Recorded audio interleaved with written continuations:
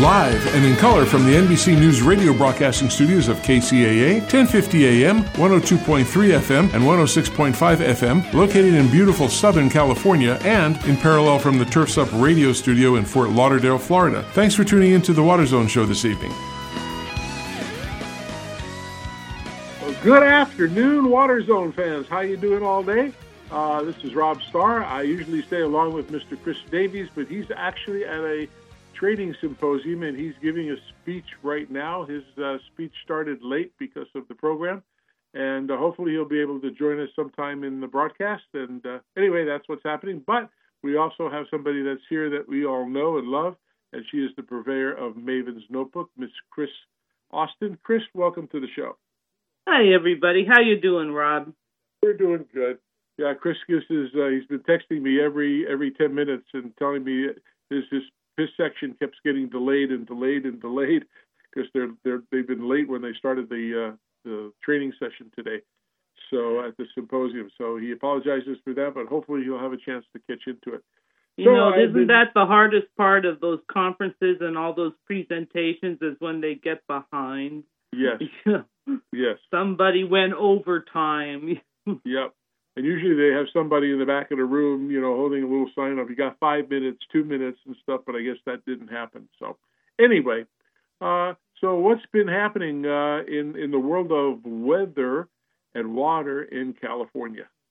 Oh, well, we actually had some rain this week, a couple days ago, some actual rain that was, it did more than just dirty up the cars. So we were kind of happy with that. I kind of went to look at the reservoir levels, and it really didn't seem to raise Lake Oroville or Shasta very much, but it did get out there and wet up the watershed. So, if rain comes through again, which they're saying maybe in the next couple of days it might, there will probably be more runoff into the reservoirs at that time. So it's all good. We're glad to see the rain, and there was actually, I guess, quite a bit of rain in Southern California in some parts. So, yeah, Chris said it rained real hard in Riverside this week. He said for 2 days. So he said the storm is moving towards us here out in Arizona world, but we just saw it for maybe an hour and a half, and that was it, and it was pretty light. Yeah. So, well, hopefully it's the start of more rain and more showers coming in, and we'll hope that it does. And, excuse me. And, hope that it continues. We seem to have this weather pattern that's becoming more common where we get a wet fall, a wet October, a wet November, a wet December, and then come January, it all dries up and stops. So we'll hope that won't happen this year. But if, folks don't have a lot of hope that it's going to be a very wet year for California this year or the West. So we'll see what happens. Well, it's getting cold here. It's dropped down to 48 degrees tonight is what they did. Yesterday was pretty cold. Is the weather the same way there? Oh, yeah. But after the rain cleared out and the sky cleared up, that meant frost and very, very cold overnight weather. Without those clouds to sort of keep the warmth in, it gets very, very cold. Well, hope we get some more wet because we definitely need that. I also hear that. Yeah, I heard that NASA is going to start a program to measure all of the Earth's water. Yeah, they're out there. They got satellites, so they're really going to go and dig in and try and figure out what the water resources really are like. So we'll hope that they come up good. You never really know, but it's going to be good. It's going to, they've been really trying to look at the water cycle and look at things a little bit farther or deeper than we have in the past. So it's really kind of exciting. A few weeks ago, the USGS debuted a new water cycle diagram that includes the way that humans change the water cycle, meaning weather modification, groundwater recharge, things like that. So they're really trying to nail things down, and NASA they have a whole office devoted to Western water supply and providing their technology to do real things on the ground. So it's great. It's a great use of the technology, and NASA is all about taking this technology, developing it for the needs of the users, and then giving it to them to run. So it's very practical. So we're lucky to have smart people over there at NASA and JPL. Oh, absolutely. We have a guest following you today with the company, and they're going to talk about how private capital can fix the water crisis in the U.S. So that should be pretty interesting. I don't know if they're a funding source or what they do, but we need all kinds of ideas to figure out how we can store more water. What happens when you have subsidence happening around the country in certain places like Florida and some other places. It's scary, but we need a lot of ideas, and hopefully we have the money to go after it with this infrastructure that passed.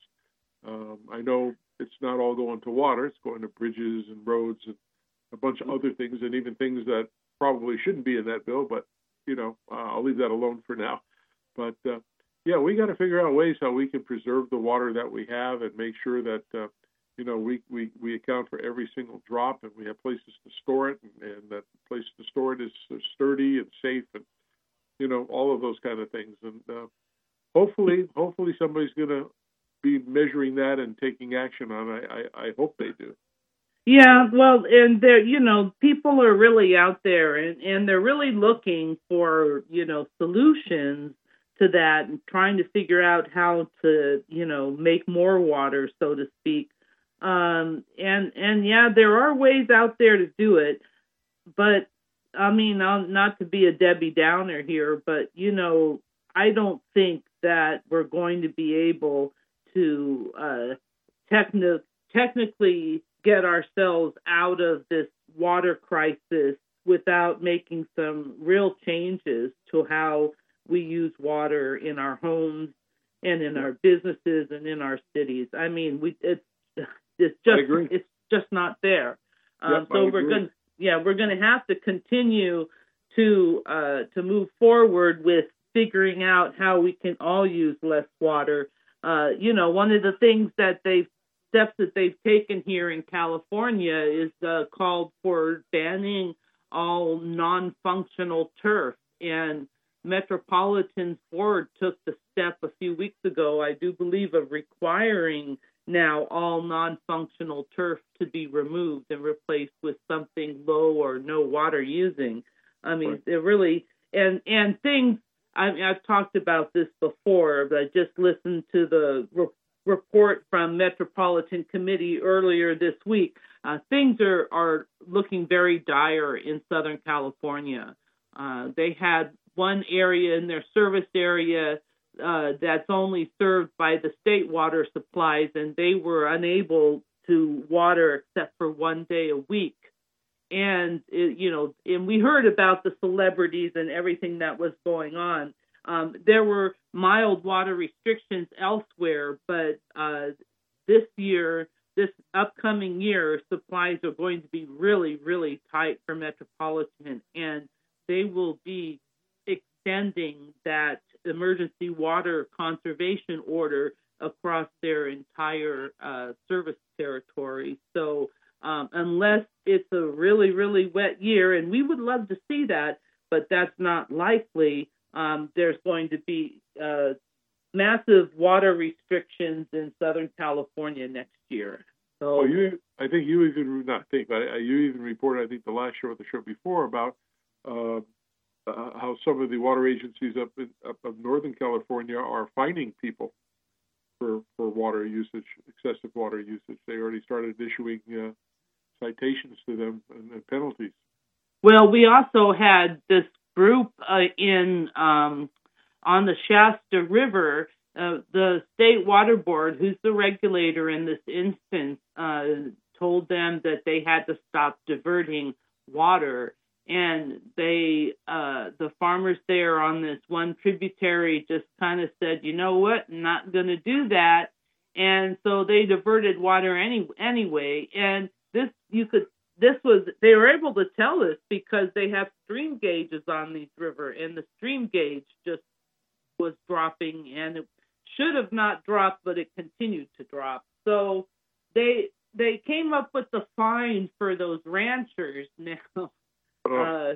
And apparently it kind of massed out to about $50 per rancher for defying the State Water Board, which I'm just not thinking is much of a deterrent. No, I was just going to say that's not going to do anything to them. I mean, they'll pay the $50 and move on.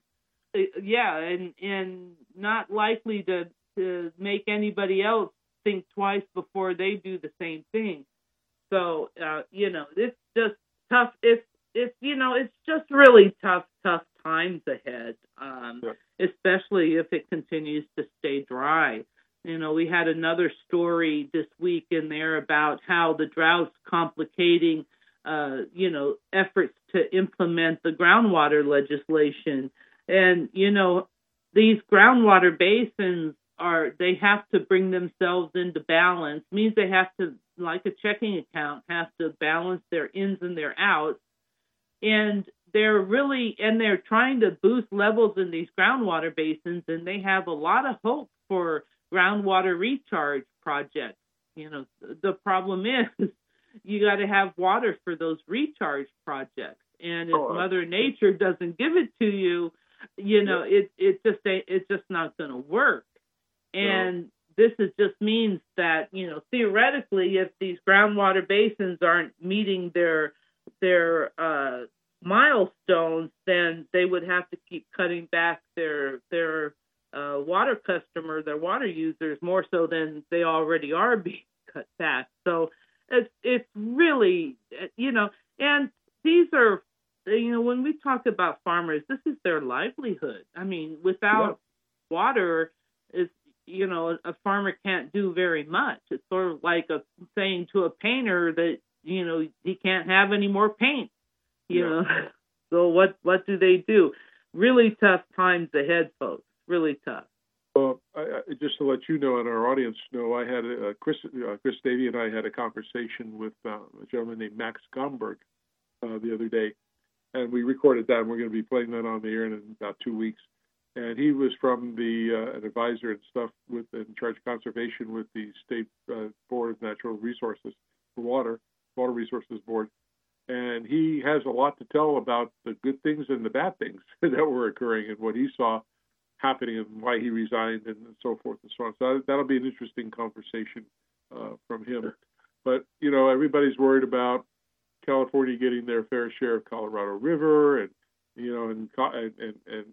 states around here like Arizona and farmers, they're arguing why should they take less when, Metropolitan wants more water, and, it's going to get nasty if it doesn't get wet. And I think on the Colorado River, you're a fool if you're really thinking that it's going to get wet. That's going to help out in any significant way. I mean, sure, it can happen, but it's not particularly likely. And there have been the flow in the Colorado River has been decreasing. They say they're talking a 20-year drought. Yeah. And also, the other thing that's affecting things is, groundwater and surface water are connected. And we do know this, and in California, we do know groundwater pumping is affecting the rivers here in California. Well, there's a lot of groundwater pumping in the groundwater basin, in the Colorado River basin, and those groundwater that they're pumping is really future surface water, as people would say. So, it's just, it's a real problem there on the Colorado River, and we'll have to see how this all plays out. But I think there's going to have to be some changes there. I think there's going to have to be changes really everywhere eventually. What's going to be very challenging is I'm just not sure that we have the legal constructs to really deal with things that we're going to need to deal with in an efficient way. Yeah, I agree. Well, before when these different states were having primaries, I don't know if you remember or listened in. We had a gentleman named Jim Lehman who was running for Arizona State Senate in the primary, and he did not win. It was Blake Masters who took that on, and now they're still waiting to see if he won Arizona or not against the current Mark Kelly.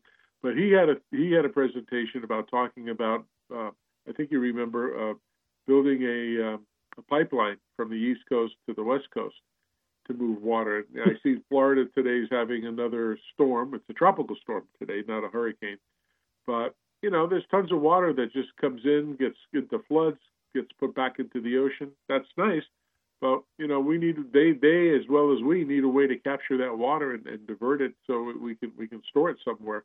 And yet Florida has a lot of subsidence going on, and they got a lot of sinkholes in Florida. I mean, major ones.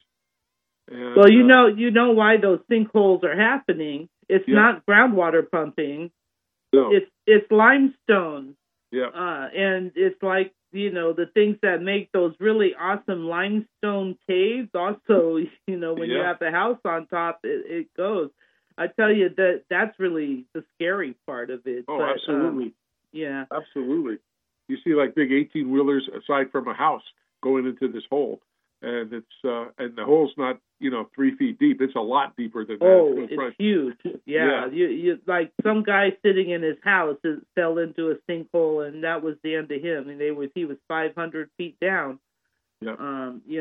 But yeah, Florida's got a lot of issues with their water supply. They don't really have a lot of groundwater there. So what they do is they have these very low, shallow reservoirs that they store water in that are actually quite close to the ocean. And so, it's really sea level rise is a big issue too. So right. I don't know. Florida's got some problems. But yeah, people like to talk about these big solutions, pipelines from, the Midwest to California, the Colorado River Basin. But, there was actually a few months ago a whole conversation that was had between readers in the letters to the editor section of the Desert Sun and folks back in Missouri in the Midwest that caught wind of this great idea to pipe water in. And guess what? They don't want to do it either. They're not supportive of that. So I just don't think we can engineer that kind of thing anymore. That was, we used to do those big pipeline projects, but the problem is, if you can get the water, you've got to get it there, and you're going to encounter a lot of resistance from folks along the way. You got to get the land to do it too. I mean, that they got to buy, and people don't like eminent domain where their stuff gets stolen from them. But let me ask you another question. Oh, go ahead. Oh, well, I was going to say, it's kind of like the problem that we have. We love solar panels. Solar power is great, so we put these solar farms out in the desert, and then they got to string the power lines to bring them into the city. And people don't like new power lines going up, and they don't even like the ones that are there. They fight them tooth and nail. So it's the same thing. People don't want this infrastructure crossing their property. No, and like I reported a couple of weeks back that the solar panels create heat. They generate almost 30 degrees in Fahrenheit in temperature that raises it in the area. Just like the one they have out to Las Vegas, where if any birds fly over it, they get like zapped and microwaved to death. They're like disintegrated because of the high temperature and stuff reflection. Anyway, one last thing I was going to ask you is about our famous story of Sigma in California, the groundwater management. It says the efforts to protect groundwater are tested by the drought, and farmlands must come out of production. People are talking that they want to shut down a lot of farming in California, and we're talking lots of dollars in the support of California. That'll be terrible if it all leaves, or a lot of it leaves. Well, yeah, Well, yeah, but the truth is that unfortunately there's not enough water to support all of this agriculture that we have. There never was, really. The way the Central Valley sort of came about is, they had these surface water projects that delivered water out to the farmers in the Central Valley, and all the rivers were developed, and they sent out water to all these farmers in the valley, and things were going along pretty well. Well, then all these other people came in, and they bought land next to these other people, but they didn't have surface water, so they just dug groundwater and started pumping groundwater. And most of these are talking almond orchards all over the place. And these folks just have groundwater only. And so once they did that, that's when they really started dropping the level of the aquifers in the Central Valley. It was all these other people coming online and just digging a hole and starting it up. And almonds are great. They're obviously very lucrative to grow. They keep putting them in all over the place. But yeah, I think the sad fact is that we don't have enough water to keep all this farmland that we have. It's just not there. Well, one senator or congressman was talking about that they want to map the U.S. and designate what agriculture can go where, and they want to ban some in some states and say you can't do almonds or alfalfa or whatever. I'm just saying they want to declare that one state can only do this, one state can do another thing. And I don't know how that's going to come about. Oh, yeah, I doubt we'll see that happen. No, I don't either, but it'll be a nasty fight when it gets down to that. Well, the thing is there's a really reluctance for people in the government to tell farmers what they should grow and what they shouldn't grow. That's kind of, I think there's a feeling that's kind of un-American. Yeah, absolutely. So, no, and it's just not easy to really figure these things out. Like people say we shouldn't grow cotton in the desert. We shouldn't grow cotton in California.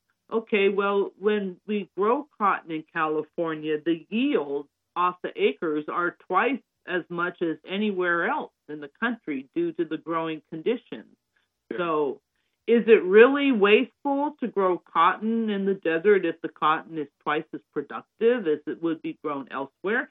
And we do need cotton. We need clothes, sheets, Well, maybe they'll put an order into My Pillow guy who has that Giza sheets that are supposed to come from Mediterranean.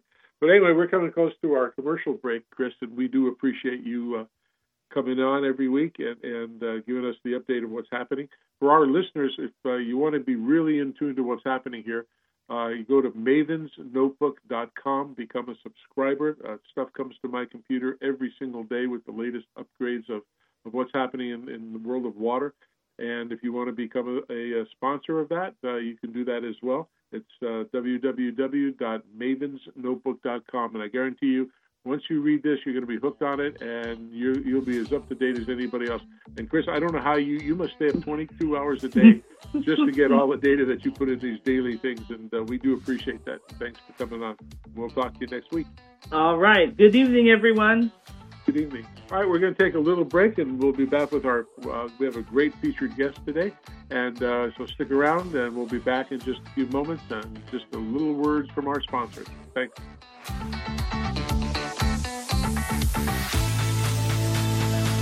KCAA Loma Linda. The Legacy KCAA 1050 AM and Express 106.5 FM.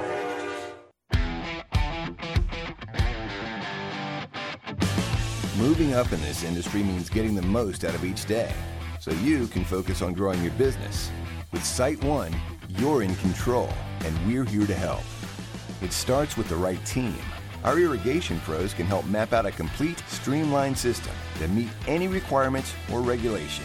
And from the first dig to years after install, knowledgeable experts are available in branch or resources are available online to help find solutions specific to your needs.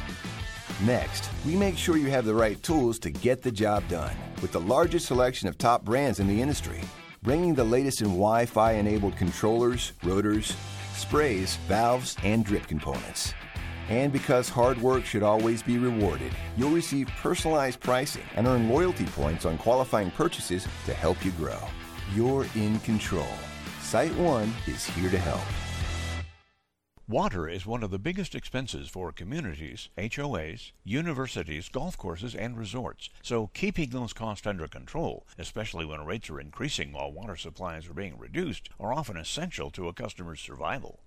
Managing water requires multiple skills, which is why it's been complicated and difficult until now. AquaTrack brings multiple skills and technologies together to help large system users conserve outdoor water and improve the health of their landscapes. AquaTrack's professionals are certified landscape water managers and certified landscape irrigation auditors. The company offers audit services, upgrade advice, technical expertise, and water use monitoring. We already manage irrigation water for the largest homeowner associations in Arizona, and we're prepared to bring our knowledge and experience to help others, including landscapers and designers. Give us a call and hear how AquaTrack saved one HOA some 430 million gallons of water and $200,000 in annual water expenses. AquaTrack is Arizona-based, and you can reach us at 623-594-8689. That's 623-594-8689.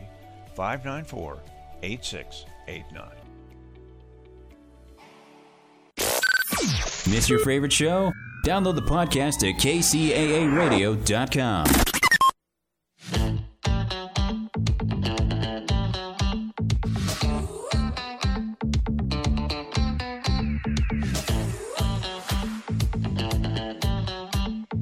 All right, welcome back to the second half of the Water Zone. I'm Rob Starr.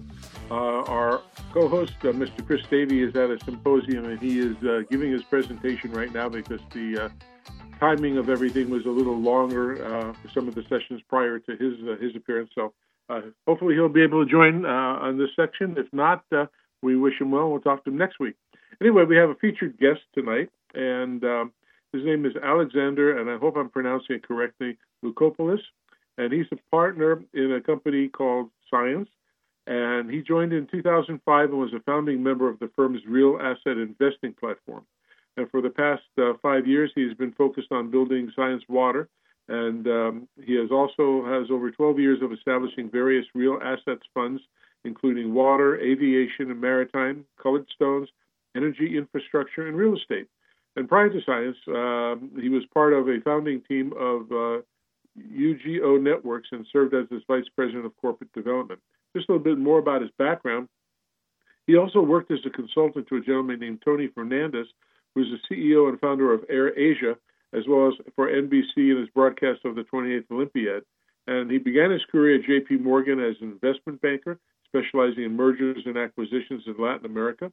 And Mr. Loucopoulos received a cum laude Georgetown University School of Foreign Service, and an MBA from the MIT Sloan Management, where he was a Martin Trust Fellow. So he's a very brilliant person. I'm glad to have him on the show. And Lou, did I pronounce your name correctly? Yes, no, you did. Thank you very much. Thanks. Yeah. I always get a little freaky when I got a name, and some people. I had a friend of mine named Bob Laragione, and people would call him Largione, and everybody had a different way of pronouncing his name. And I always like to get somebody's name correct because I think that shows a little bit of respect. Hey, so the question, I know we're going to talk about some things of what your company does, but are you part of is Sciens part of another company?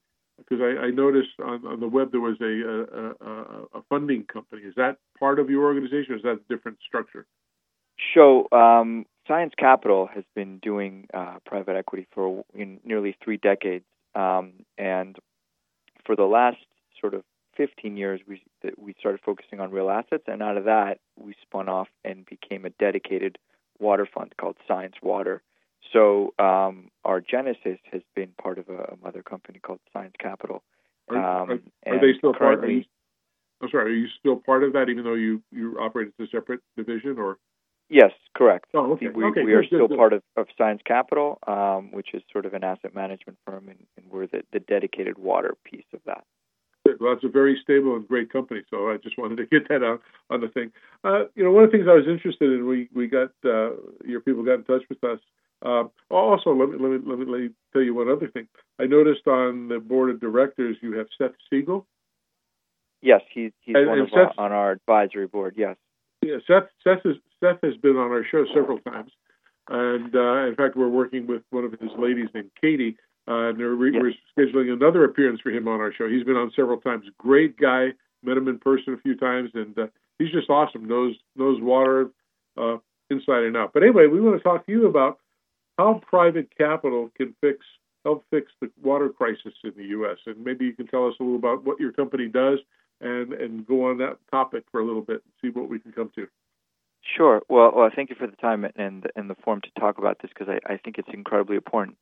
So who we are is we are a dedicated private investor in the water space, focusing on trying to solve many of the problems in U.S. water infrastructure, which you've highlighted many of them on the show over the last dozens of episodes. So we take the lens of private investors and the need for it in the water space. And I think for a long time, not enough private investment has gone into the water space. And I think the reason for that is because water is complicated, it's very fragmented, and difficult to understand for many private investors. What's happening now, again, as you've highlighted over your show, is that there's a big need for capital in this space, that frankly the federal government, state government, local government just can't fill that void.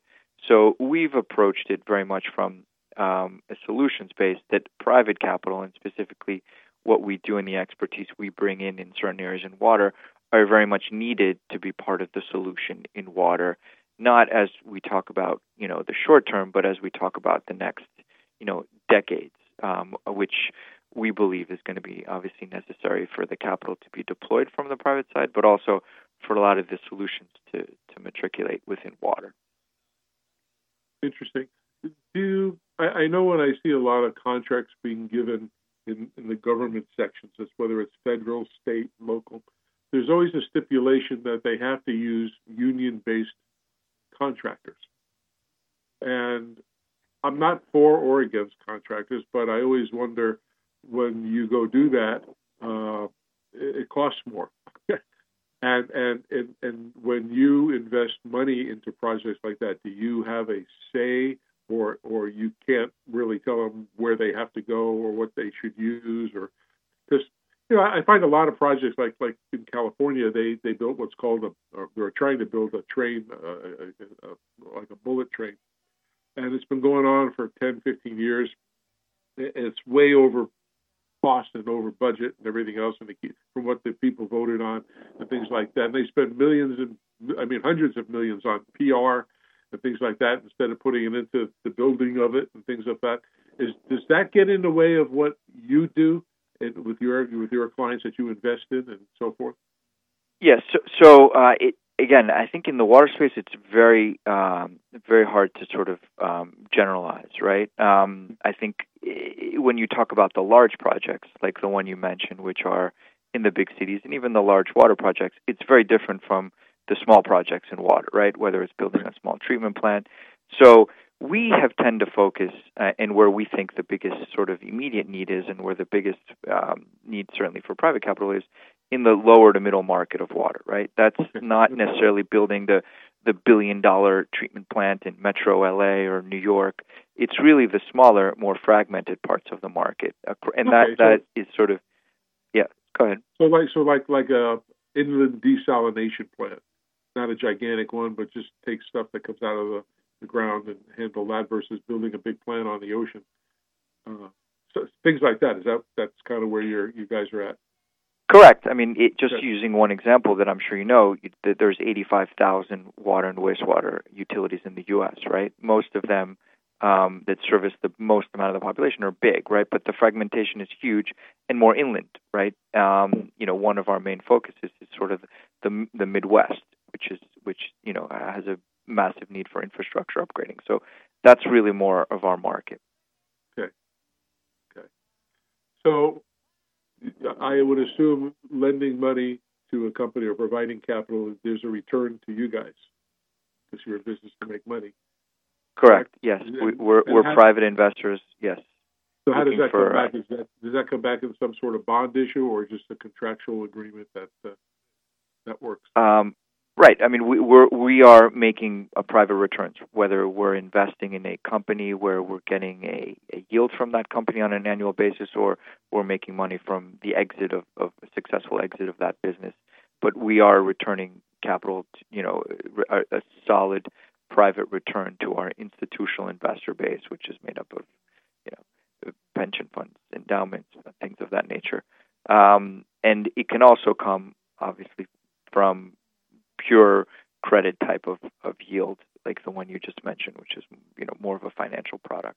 But we are sort of for private and looking for private investor type of returns.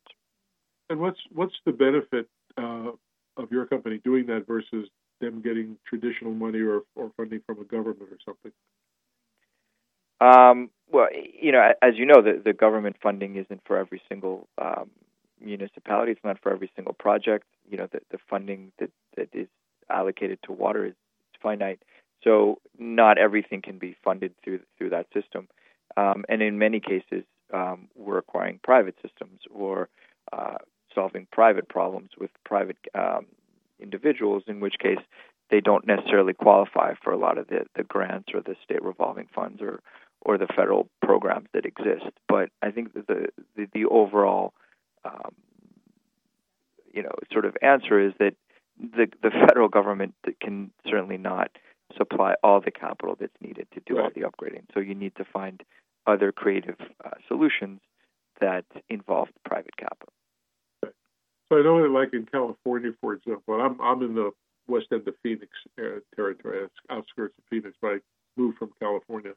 And I know they've been having issues with small water agencies that can't control the cleanliness of their water, and it's owned by private companies, and they can't afford to upgrade their system. So the state government is asking all the major water agencies around the territories to take over these other companies and things of that sort. But they don't have the dollars to do that. So is that something they would come to you and look at and say, hey, they want us to take over this little water agency that maybe have 5 people in it, and it doesn't supply good, clean water to them, and they can't afford to change the piping and this and that, but they do need money. But the water agency that they're talking to doesn't have, the bigger one doesn't have the dollars that it's going to need to reroute the pipes to their place to get it clean. I mean, those are the type of people that would come to you? That's right. And in many cases in certain states, the government does come to us to be the solutions provider for that, because we can sort of efficiently and effectively solve that problem for, let's say, the out-of-compliance small utility. And it's obviously providing capital. It's shepherding it through a regulatory process to get a rate case. It's also making that system, upgrading that most efficiently as possible, either through making it, more digitally advanced, technologically advanced, operating it very efficiently, which is what we do through one of our platform companies is exactly that. Oh, excellent. And there's obviously a very big need. I mean, you mentioned, in Arizona, but there's hundreds and thousands of systems that are out of compliance, small, and need capital and upgrading. And, there's really not many alternatives for that. No, you're absolutely right. We've spoken to many water districts all over the country and all over the world. What I find interesting is it's kind of hurtful when I look at, like, Jackson, Mississippi. We had some of the water utility people and the mayor on and talked about how their water structure in one area, and they're the capital of Mississippi, this capital city, and yet their water maybe comes once or twice a week, and it's dirty, and they have to, boil the water, and so they went to the state and said, hey, we need some help here, and the state said, well, you're located too far away from the